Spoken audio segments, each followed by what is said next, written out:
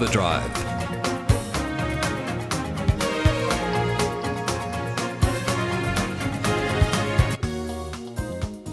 Hello and welcome to Overdrive, a program that takes an expansive look at the world of cars and transport. I'm David Brown, and in this program we look at news stories with David Campbell, including the royal couple's electric Jaguar E-type will go into production. We have a chat with the General Manager of Ram Australia. We went to the launch of their latest big ute a few months back. Now we have driven it in the countryside. And Brian Smith and I take a carefree look at some quirky news stories about motoring and transport.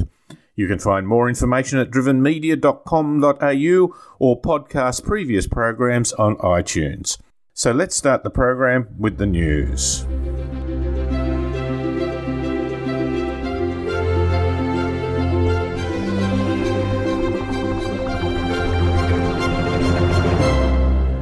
A number of states now require drivers to slow down when they pass stopped emergency vehicles flashing their blue and red lights. In South Australia, motorists are required to slow to just 25 km per hour, and Victoria introduced a 40 km per hour limit in July last year. Now New South Wales requires all drivers to slow down to 40 km per hour when they pass stopped emergency vehicles flashing their lights, regardless of the speed limit. But lobby groups are calling for the new road rule to be overhauled over fears that it puts motorists' lives at risk. The chairman of the Motorcycle Council of New South Wales says the rule could prove deadly on motorways and freeways where motorists are generally doing 110 km per hour and might have to slam on the brakes to be compliant. An advisor on compliance for the National Road Transport Association says the organisation fears mostly for truck drivers who have a harder time slowing down than light vehicles. The new rule does not apply to drivers who are on the opposite side of the road of a parked emergency vehicle when the road is separated by a median strip. Uber passengers who are constantly rated poorly by their drivers will risk being banned from the service under new ground rules the ride-sharing company plans to introduce. Uber's new community guidelines, which come into effect on September 19, state that accounts will be deactivated if a user's average rating sits below a certain minimum after multiple notifications. While minimum numbers vary, Uber's Regional General Manager for Australia, Susan Anderson, confirmed to Fairfax Media that the Australia-wide minimum was 4 stars. She said that 9 out of 10 Australian Uber riders have a rating of 4.5 or higher, so most users shouldn't be affected by the new guidelines. She said, "There are a small proportion of riders who aren't behaving in the right way. To get a number as low as 4, there really needs to have been multiple instances of 1-star ratings and complaints from a number of different drivers." The automobile's days of simply transporting drivers could be a thing of the past, at least at Volkswagen. The German automaker wants to turn its cars into digital devices on wheels. And to ensure its competitiveness, VW will spend over $4 billion to invest in digitalization by 2025. The automaker has announced its intentions to expand and build upon its WE network to make the car a central hub in the Internet of Things. The digital strategy's backbone will be the One Digital platform based on cloud technology. Next month, Europe will implement the first phase of new fuel economy and emission standards that were meant to take effect worldwide. Automakers are required to release initial ratings based on lab tests using the Worldwide Harmonized Light Vehicle Test Procedure, or WLTP, which were to take effect globally by 2020. However, some countries like the United States have pulled out of the project, and so Europe is going it alone with the WLTP standards, though they may still have an impact on cars sold elsewhere. Like changes that the EPA made to update US fuel economy labels in 2008, the WLTP aims to make European fuel economy more realistic. They are also expected to result in shorter range estimates for electric cars than the old tests. In the United States, only 29% of new car shoppers say they agree with rollbacks to federal fuel economy standards proposed by the Trump administration. A survey asked respondents if they agreed with the proposed plan to freeze federal emission standards at 2020 levels. 70% of respondents said they didn't agree with the plan or were undecided. The EPA has announced a broad plan to roll back scheduled increases in fuel economy standards. The proposed plan said that increasing emissions and fuel economy regulations would lead to lighter, less safe cars on the road and lead to more fatal crashes. The proposal also added that consumers might be unreasonably burdened by paying for fuel-saving technology. Regardless of public opinion, a final decision on Trump's proposed fuel economy standards has yet to be made.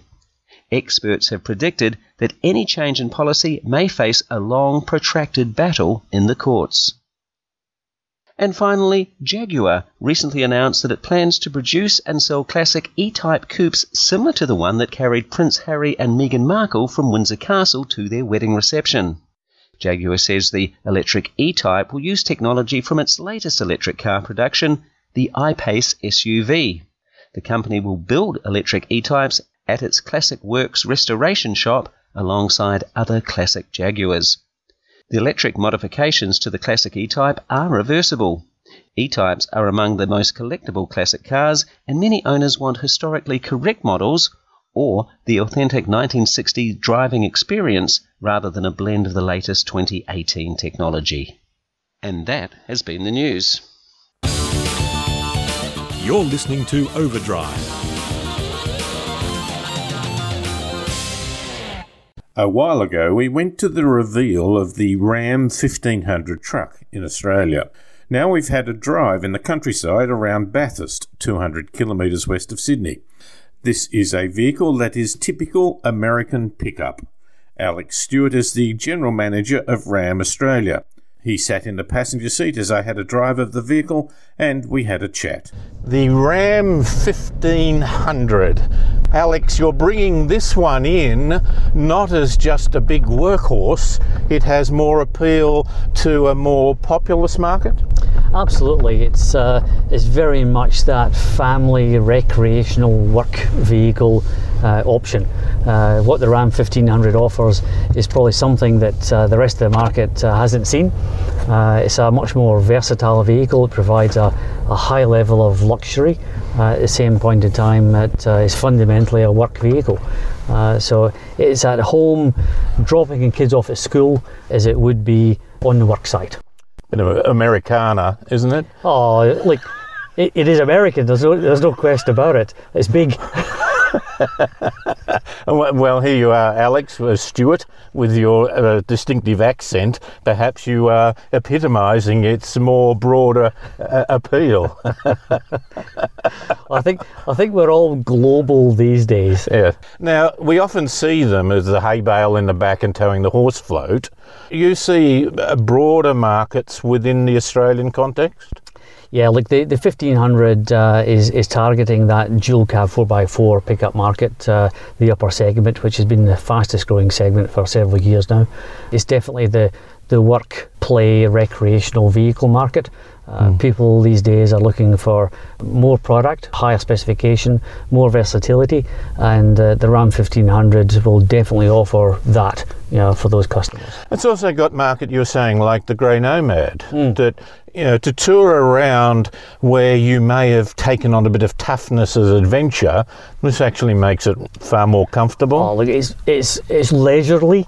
The tradesman could quite easily turn up in a building site with his tools in the back and he would not be out of place. Particularly the Express. Yeah. I think you're targeting that more. This is more the upmarket. The Laramie is... sounds like a cigarette. Sorry, I shouldn't. The more upmarket, more family, more less likely to have a bag of cement in the tray. Less likely to, but not impossible. Just as easily it can, and that's the beauty of the vehicle. We're in this beautiful countryside. It's lovely, isn't it? Down here, just south of Bathurst. Do you see it as really fulfilling a more rural area or an urban area? Well, actually, unlike the heavy-duty 2500 and 3500, which undoubtedly has been a more regional, rural-type vehicle, I believe the Ram 1500 will be more of a metro vehicle. I can see that the majority of our sales will be more metro-centric. That does mean to say we won't have a strong regional and rural opportunity, for sure it will. But the switch will be that I believe the majority of the sales will come from the metropolitan areas. It's the ideal opportunity for someone to reward themselves for a job well done or a good year in business, to have a work recreational type vehicle. It also makes a statement a little bit more than a traditional ute. Well, it does, but it's not too over the top. I think, and again, coming from the transport automotive industry, if you turned up on a job site with your Mercedes, you might be frowned upon somewhat for different reasons. But if you turned up in your Ram 1500, I think that would be quite acceptable. The additional stuff, you don't provide things like a bull bar or that, but aftermarket will. I wonder whether a bull bar on the front of this might almost make it like a Kenworth. I mean, it's a big car and the nose is very solid. That would almost make it a bit more agricultural, I think. Oh, look, for sure. And there's still a strong demand for those types of accessories in the country, in the rural markets. And whilst we don't offer a bull bar as original equipment, there are a number of suppliers in the aftermarket who already produce genuine approved and ADR approved equipment that will fit the Ram, and those I think would quite easily service the market. It's an expanding part of the market. You're projecting after, once you're 3 years in the market, 4,500. I mean, that's $400 to $500 million of turnover, plus of servicings and other things. It's not a little toy in a very narrow sense. No, absolutely not. In 3 years' time, we'd be aiming to have 10% of the particular segment of that dual cab 4x4 market. 10% of all dual cabs? No, of the upmarket ones, of the bigger ones. Yeah. Petrol V8 is perhaps not in the current trend in certain areas. Will you do other types of powertrains? Well, I think the Ram 1500 with the 5.7 V8 Hemi basically is bringing the V8 back to the market. There's going to be a raft of customers that will be definitely looking at the V8 opportunity because it is the only one in the market. It was part of that market before. A significant part, and the return of the V8 I think will be looked at with great interest. But there will be a V6 diesel in the pipeline for what we think will be an early 2019 launch. You talked even about getting to hybrid. Do you think that might happen for this one or for the bigger ones? It's not on the current model lineup, but obviously the company is looking at hybrid. There are hybrids already in operation in the US, but at the moment they are not on the export. There is the Rebel. This is not only just good, solid performance. This is almost in your face type of performance. The Rebel is definitely a unique vehicle. It's highly sought after, and likewise, it's not on the export list for a particular market. If it does come on the list, I'll be the first one to order it. I think your children and your children will remember you in your street. Is that a reflection of how its success or not? I think the suburb will remember. Alex, lovely to talk to you. Thanks for your time. Appreciate it. That was Alex Stewart, the General Manager of Ram Trucks Australia. You're listening to Overdrive. A few things have happened this week. I met up with an engineer from the RACV in Victoria. That's the motoring club in that state. They said that when electronic key fobs first came out, they ran into regular problems where the battery went flat. So one of their road patrolmen worked out how to have a very small battery with two little pointers on the end from each of the terminals, and so they could jumpstart your keys if the battery went flat. As another reflection on that issue, it's now getting to the stage where that if you lock your keys in the car, it is often better, if you live relatively locally, to send someone to pick up the spare keys from home rather than try to break into the car. And this week I went for a drive in Tasmania, starting at the top of the island and going down to Hobart. It was a wonderful ride in the just-released updated Mazda CX-9 large SUV. The trip included some dirt road, and I've got to say, for a big car, it handled itself remarkably well. And I have interviewed arguably the most revered road and transport engineer in Australia, Dr. Max Ley.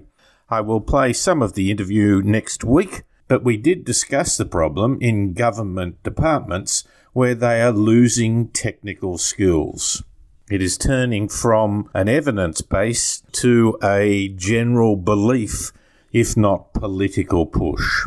This reminded me of the quote from Neil deGrasse Tyson, the astrophysicist, who said, "Objective truths are established by evidence, personal truths by faith, and political truths by incessant repetition." You're listening to Overdrive. And we come again to that part where we have a chat about a range of things, and I'm pleased to announce that we have again Brian Smith to join us on the line. Go, Brian. Hey, David. Now, graphene. There's a jacket you can buy, $595. Now, graphene, which I believe is stuff that you can find in, it's the thinnest possible form of graphite, which, of course, is what you find in your pencil. But it's got great properties, Brian, and I think it might make a big difference so that I might well be able to walk to the bus in any weather. Okay, tell me more, David. Well, what's the great thing and concern about walking to the bus? Well, we've got a bit lazy and we think of a couple hundred metres as an eternity, but also, of course, we say, what if it's raining? Raining or cold. Or it's cold. So if I had better, I can carry an umbrella and that blows crazy in a wind. I can carry a raincoat and that gets wet and it's cumbersome and it's, it's not easy to wear or at least carry if it's not raining or so on. But now graphene is a possibility of being able to have a jacket. A number of things. One is you can heat the jacket up beforehand and it holds the heat for a long time. It will even balance out the heat in your body. So if there's this particular hot part of your body, I don't want to go there, but it will balance it out. And so it makes it, and it's got brilliant, if you put enough layers on there, it's even bulletproof. So it should be good for America that it walk down the street.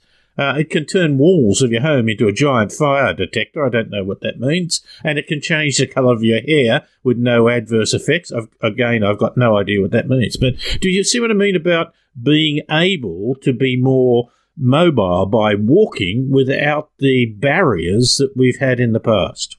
So it's sort of avoids humidity or something. Does it breathe? It's water repellent. It's some kind of magical material. And I could get jackets now that are pretty good, but this costs an enormous amount of money. I think graphene is this very, very difficult material to create, to make, to work with. So I think this new Rollback is the company selling this graphene jacket, and it's something like $595 US. And David, it's dark grey, like you would expect a pencil. But that doesn't seem very safe to me. I want the whole doing. I want to open a metal tin with a graphene jacket of every different colour lined up. It's good that I could colour it in each day. And you know that if you drop it, then as every time you sharpen it, it'll fall. A little bit will fall out, won't it? Yeah. Remember that with pencils? Yes. You dropped them and broke the graphite inside. Remember when you were a kid and they thought lead pencils were made from lead? Another illusion. Yes. I wonder if this is the same thing, that people will be confused about, what it's made out of. Pencils. This is astounding to me. The brothers Steve and Nick Tidball are the ones who've been doing a huge amount of research to overcome the problem you mentioned. That is that it's very difficult to manufacture into useful things, such as clothing, but it is the material that scientists used to build Michael Phelps's 2008 Olympic Speedo swimsuit, which was famously banned because he shattered records with the event. But if you've got that, then it really does rain. You could swim home. Now, I saw a thing about a new umbrella, but instead of an umbrella in a typical sense, it had like a hoodie around the face and then had this plastic sort of thing that starts from your neck and goes over your shoulders, which protects your body much more than an umbrella, which is way above your head. And so there should be better ways to do it. The only thing I want, Brian, is I want it to have the sound of, when it rains, of the sound of rain on a tin roof. Oh, it can probably do that, David. It's a magical material. Do you think they might start making soft tops out of it for cars? Oh. That'd be a great material, isn't it? A soft top that doesn't leak. Mm. Yeah. The English car industry would be reinvigorated. Oh, then the electricals would go. Yeah. The thing is, Brian, that it doesn't need to be seamed together. It's moulded. Yes. So that's the reason why it doesn't let water in. Bonded. And, in fact, when they made a pocket in it, they just laser cut it. And you don't even need to stitch the edge of it. It doesn't fray. It's pretty interesting stuff. I think they're kind of gilding the lily a little in all of the magical things that it can do. A lot of the descriptions, I think, would apply to most jackets you can buy. Most jackets would claim that they're breathable or waterproof and all those sorts of things. The one thing I did notice, that it conducts electricity, and it's a bit nerve-wracking. They speak in the article about how they found that it conducted electricity very well, and they've had to actually change the design a bit and move the little particles of graphene apart so that it doesn't electrocute you. So it still conducts electricity, but only a little bit. So the wet weather, the lightning might be the issue. Yes. Yeah. You have to walk with a big pole that is earthed to the ground. And then you need a person walking in front of you with a flag, David, to warn people about the pole. Electrifying America. Talking about electric cars, Brian. Should car companies be doing this selling? This is a fascinating story, David. So do you remember VW got into just a teensy bit of trouble when they completely faked all of their emissions data? Well, they had to the courts forced them to spend $800 million in California and $2 billion across America on clean car infrastructure. And they've been doing that by creating a system called Electrify America. And they're actually not building electric cars, they are building electric chargers and delivering them all across America. And they've been advertising it using one of our favourite characters, or a crossover, really, of the Jetsons, except this is the Jetstones. So it blends the Flintstones and the Jetsons into the future. And there's an ad which has a Flintstones character pulling up to a traffic light in an old Subaru Outback, and so next to him is an electric car pulls up with the same actor but looking slightly different and kind of sexier. And then as the music changes to the Jetsons theme song, the light changes and the electric car zooms off, leaving the old Fred Flintstone behind. So it's I guess a good thing to see a lot of these Electrify America fast charger systems going around the country to help generate more electric cars and make them more practical. And it's interesting that VW is more or less being forced to do it by the courts. Including advertising on television, as you say, with this sort of symbols that marketing people are fantastic. Is that really the helpful bit, or is it the infrastructure, the charging things because they put more charging stations around? I think it was Perth, not a huge number, but a few more, and people who owned electric cars used them more, but they didn't use those charging stations. They just gave them confidence to use it. Yes, yeah, that's the thing. I think the concern that you might not be able to make it all the way where you want to go. Yeah, look, well, perhaps some good will come out of all things work together for good, Brian. And so the evil that came out of the lying about the chargers and the pollution gear from Volkswagen is now paying big stuff. Brian, if you have a go at people who complain about illegal use of disabled space, Are you treading on delicate territory? This is a story that came out of the Wakatipu Access Group, complained to the building hub in their local area in Arrowtown. I think that's obviously in New Zealand, isn't it? These are New Zealand, yeah. That someone was using the disabled parking space, but it was just a truck. It was just doing a delivery, and they soon got out of the way of a person. Is there a legitimate way of which you can say, well, yes, you'll get your parking space, but be a little considerate?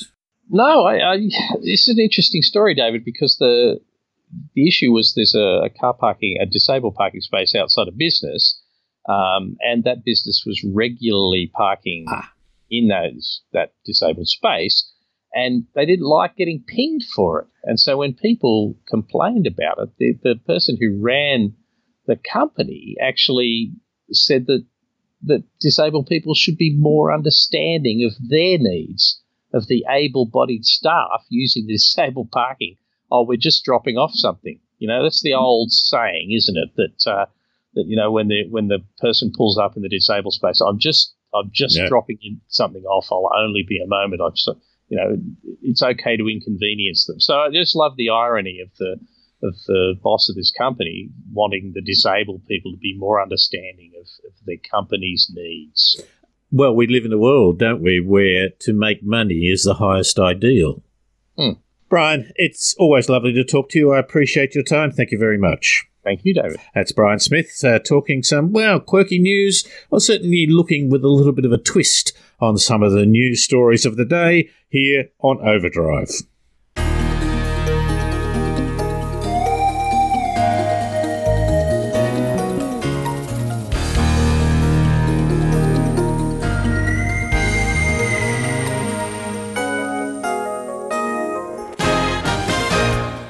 And this has been Overdrive. Thanks to David Campbell, Max Lay, Alex Stewart and Paul Just for their help to produce this program.